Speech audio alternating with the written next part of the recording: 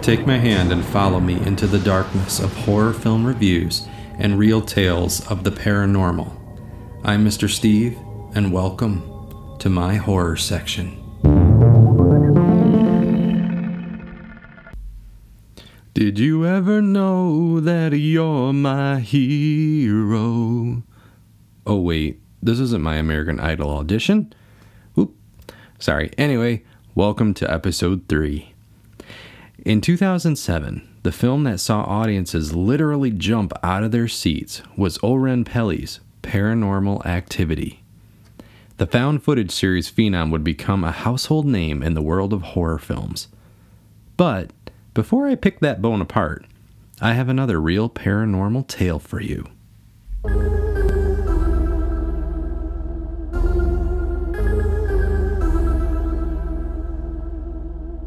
Ever since I saw the Ouija Board movies from the 1980s and 1990s, I have been in love with Ouija boards. I'm a very respectful wizard, however. While I own one, I have only ever used it a couple of times in my life. And here's one of them. I was throwing a party one night with some friends while my parents were out at the casino, and we thought it might be fun to give the Ouija board a try. And why not do it in the creepiest part of the house, the basement? So, my friends and I grabbed the board, only one candle, and made our way to the basement. If I remember correctly, there was about 7 or 8 of us that night. Only 3 of us were actually using the board. We lit the candle and turned off all the other lights.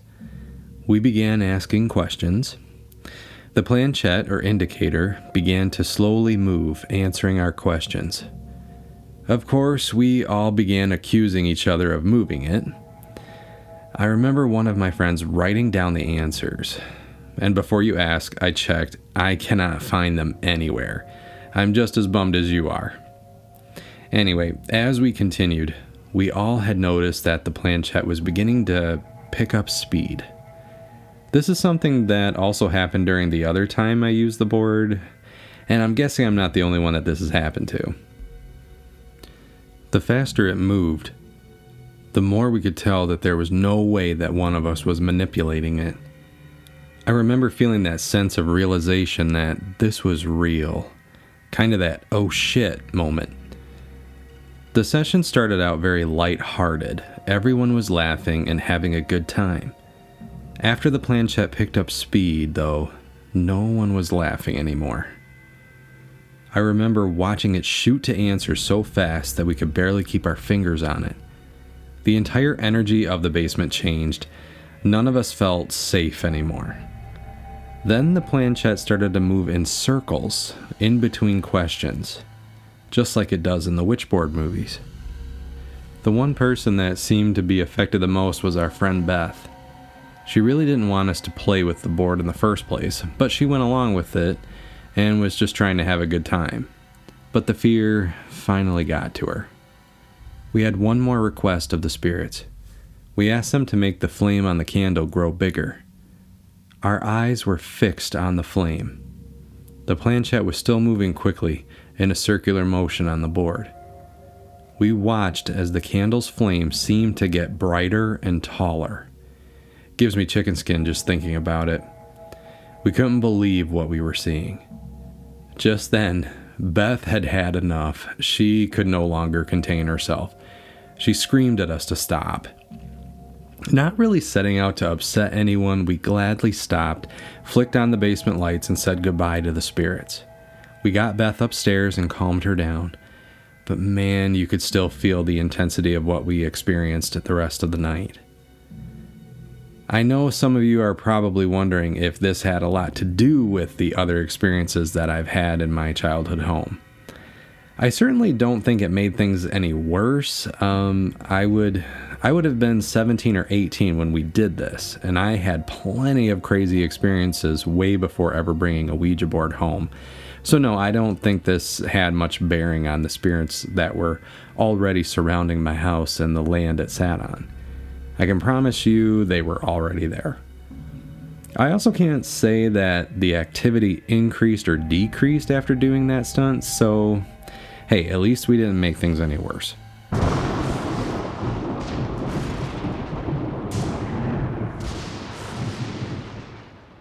Alright, now it's on to talking about Paranormal Activity.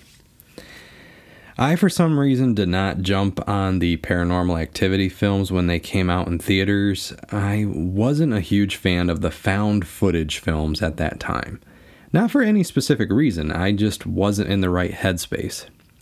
I was just actually talking about this with my husband the other day because there have been TV shows that we've sat down to watch and ended up abandoning them, only to pick them up again in a couple years and fall in love with them. I think you have to be in the right mood for certain types of movies and shows. But anyway, in 2019, I came across a sale on Apple TV that had the entire series on sale. So I thought, what the hell? It was the entire movie collection for like $20 or something. My husband was out of town for work, so I had nothing better to do than watch scary movies and scare the crap out of myself in our little house in the woods. Well, I was not ready for what these movies had to bring to the table. These are horrifying. Ah! The jump scares, the anxiety-building bass, and the real found footage feeling, and the crazy intense endings of each film. A lot of thought went into making these films, and it shows. The first time I watched these movies, I was so busy trying not to piss myself and keep my heart from beating out of my chest that I had a hard time following the plot of the story. Truth be told, I didn't have a complete understanding of the story until I watched all of them again to make my notes. So for those of you who also felt a bit lost, hopefully this helps it all make sense. So, the story of Paranormal Activity, well, at least the first 6 films, centers around the sisters Katie and Christy. Their grandmother Lois belonged to a coven of witches called the Midwives. This group of gals has been around for a minute, and what they do is bargain with certain demons in order to gain wealth and power. The trade is that they must sacrifice their firstborn male of their bloodline to bring forth the demon into the physical world. Well, Grandma Lois had one daughter who gave birth to 2 girls, Katie and Christy. No boys yet. This doesn't stop the demon from paying special attention to them, however. The young Christy has an imaginary friend called Toby. Well, don't tell anyone, but he's our demon. Shh. So Toby is our main antagonist throughout most of the films, and he is scary as fuck. So, with no boy being birthed anytime soon, Toby and the coven wait patiently for Christy and Katie to grow up into lovely young women. Well, patience is a virtue. Christy and her husband give birth to a beautiful baby boy, Hunter. It was the birth of Hunter that catapulted the events of the films in motion. I really liked the way they told the story through the films, very similar to how it was done with the Conjuring films, with a bit of time jumping. The first Paranormal Activity centered around Katie and her boyfriend Mika, with nothing more than hints to what was causing the haunting that we were witnessing. We learned that Katie and her sister Christy were terrorized by a ghost when they were a kid. But that's about all we get. We learned that their childhood home had burned down. A burned picture of a young Katie was found in the attic, which plays a part in the narrative in a couple of the other films, indicating that the demon attacking them is the same one from their childhood. The second and third films are prequels, walking us back and filling in the gaps of the story for us. Paranormal Activity 2 takes us a couple months prior to the events of the first film, to the birth of Christy's baby Hunter. It is in this film, again, that we hear a little bit about the sisters experiencing a haunting as children, but they don't actually reveal too much. Now that the firstborn son is here, Toby begins his torment of these poor families. He eventually builds up enough strength to possess Christy. With the help of the baby's nanny Martine, Christy's husband figures out a way to transfer the demon into another body. Sadly, they can only transfer the demon to a blood relative, and the only one she's got is Christy. Incredibly shitty thing to do, but I guess you gotta do what you gotta do to save the ones you love, right?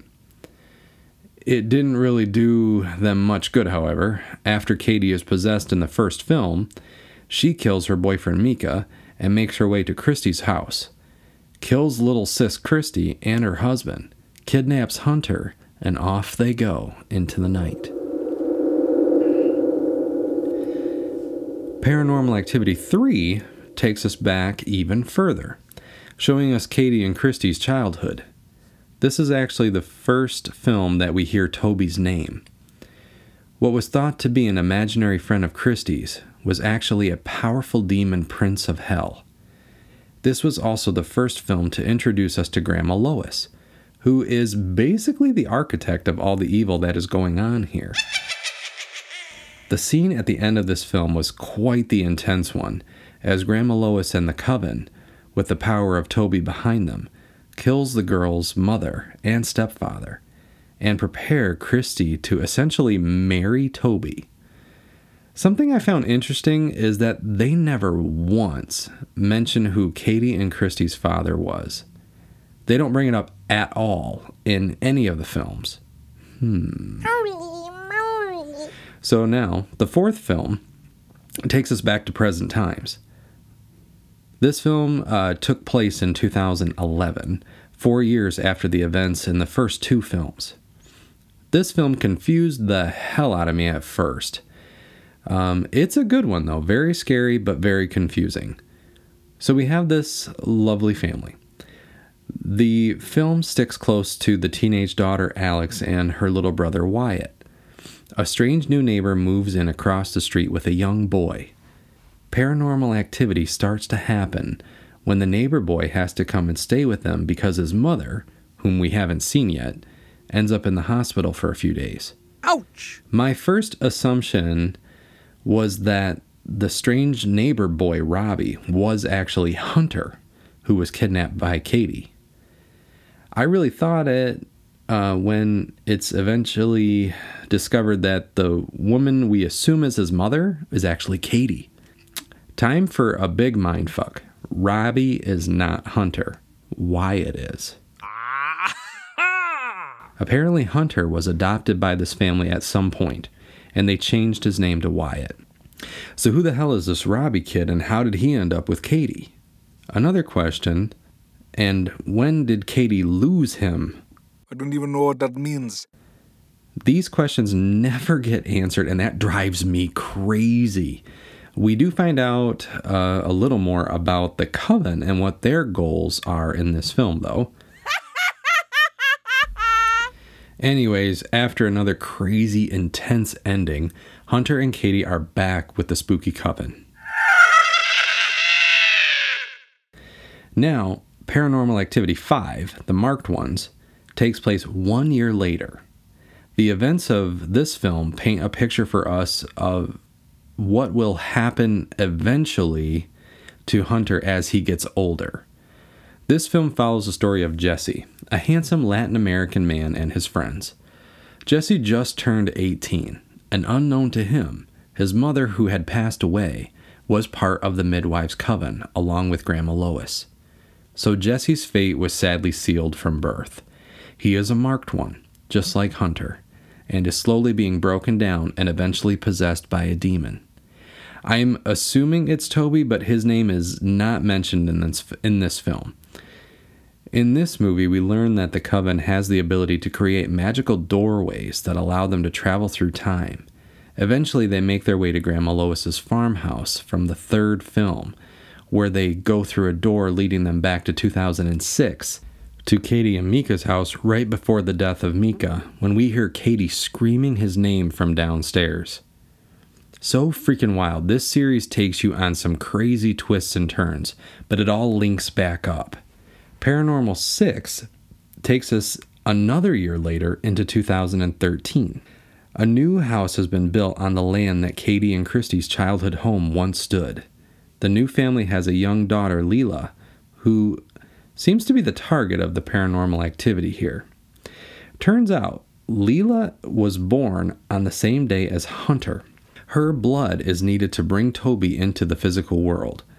Leela's father comes across a box of tapes that was also seen in Paranormal Activity 2 and 3. These tapes show Katie and Christy's childhood, along with what happened to them after their mother and stepfather were murdered. They were taken in by the coven and taught certain magics and psychic abilities to see into the future. In one of the tapes, Christy was actually seeing this family and Leela. The father found a video camera that had been fashioned to be able to see spiritual energy. This is the first film where we actually get to see Toby, and he is flipping terrifying.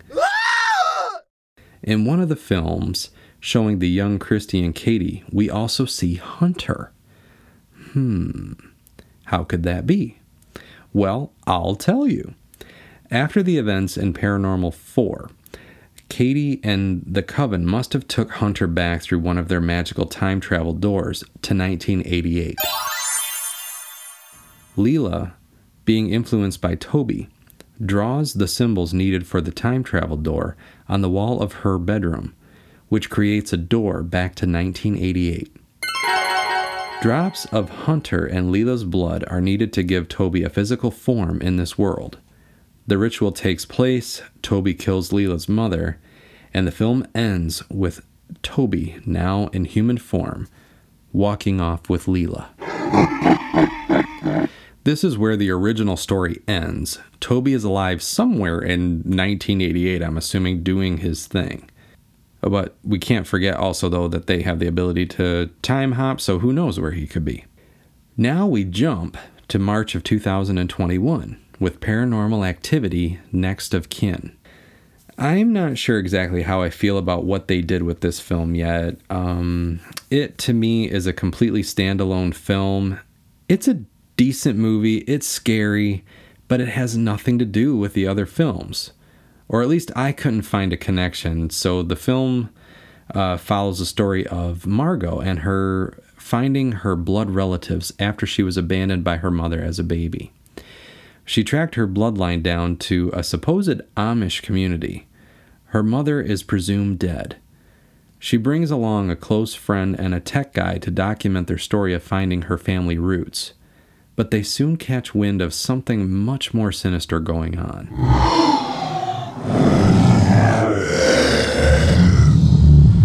The Amish family isn't Amish at all. They are some kind of cult that worships the demon Asmodeus. They keep the demon contained by allowing him to possess a member of the group and keep them in chains in a secret cavern beneath a creepy church in the middle of the forest.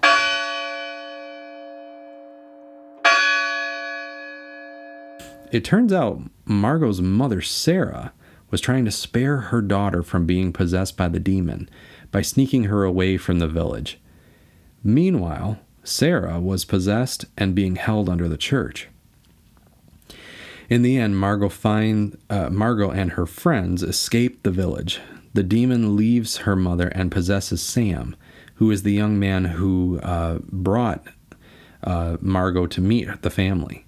Sam kills the police who have been called out to a massacre at the village, steals their car, and drives off to one of my favorite Loretta Lynn songs, Hello, Darlin'. So the story is left open, and we will have to wait and see if they do anything with it. Now, I read an article that suggested, not confirmed, but suggested that Asmodeus was actually Toby. But that just wouldn't make sense to me. There is no mention of the midwives' coven in this, and it doesn't surround the whole firstborn son ritual. Different cult, different setup for possession, different everything. To me, this is a completely different demon. Fiddle. I did look it up. He is actually listed as one of the princes of hell, which in Paranormal Activity 6, we learn that Toby is one of the 7 princes of hell. So maybe this is a brother of his. Maybe that's a deeper reason for calling this film Next of Kin. I don't know. Maybe future films will help tie it all together. So for right now, we'll just have to be patient.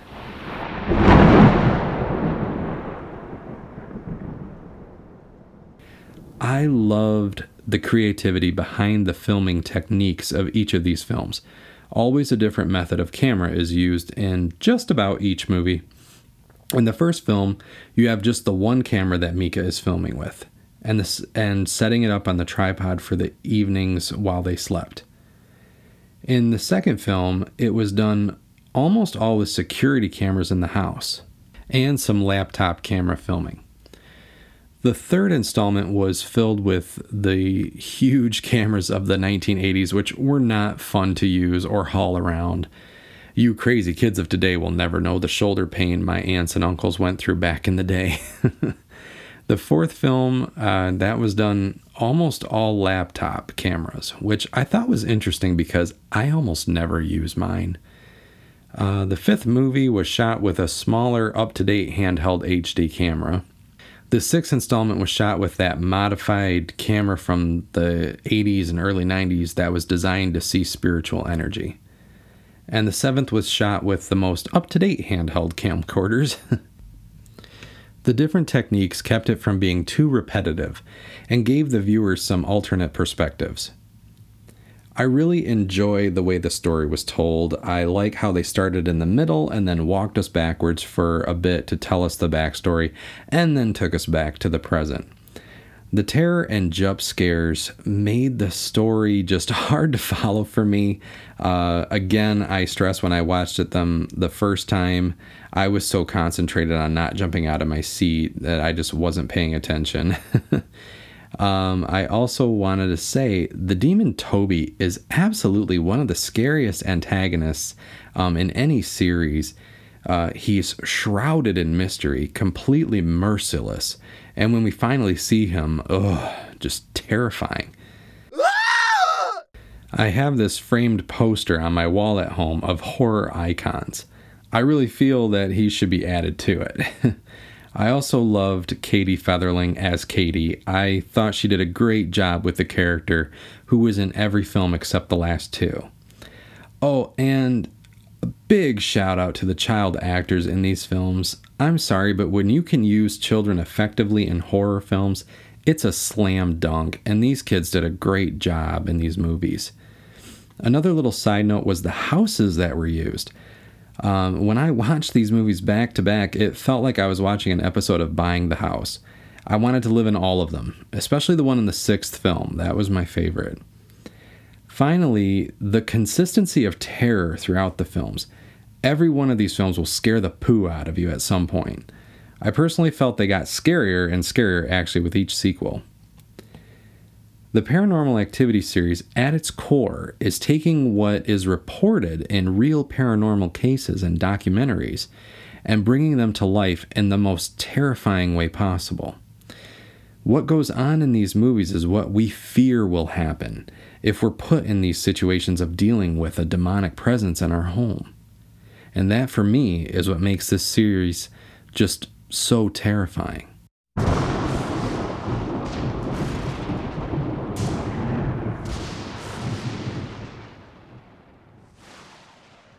Well, that does it for episode 3. On my next episode, I will be delving into the terrifying world of Insidious, another brilliant piece of horror artistry by the one and only James Wan. Plus, of course, more real paranormal encounters to get those hairs on your back to stand right up. I leave you with this quote from John Lennon that I really love. When I was 5 years old, my mother always told me that happiness was the key to life. When I went to school, they asked me what I wanted to be when I grew up. I wrote down happy. They told me I didn't understand the assignment. I told them they didn't understand life. See you next time.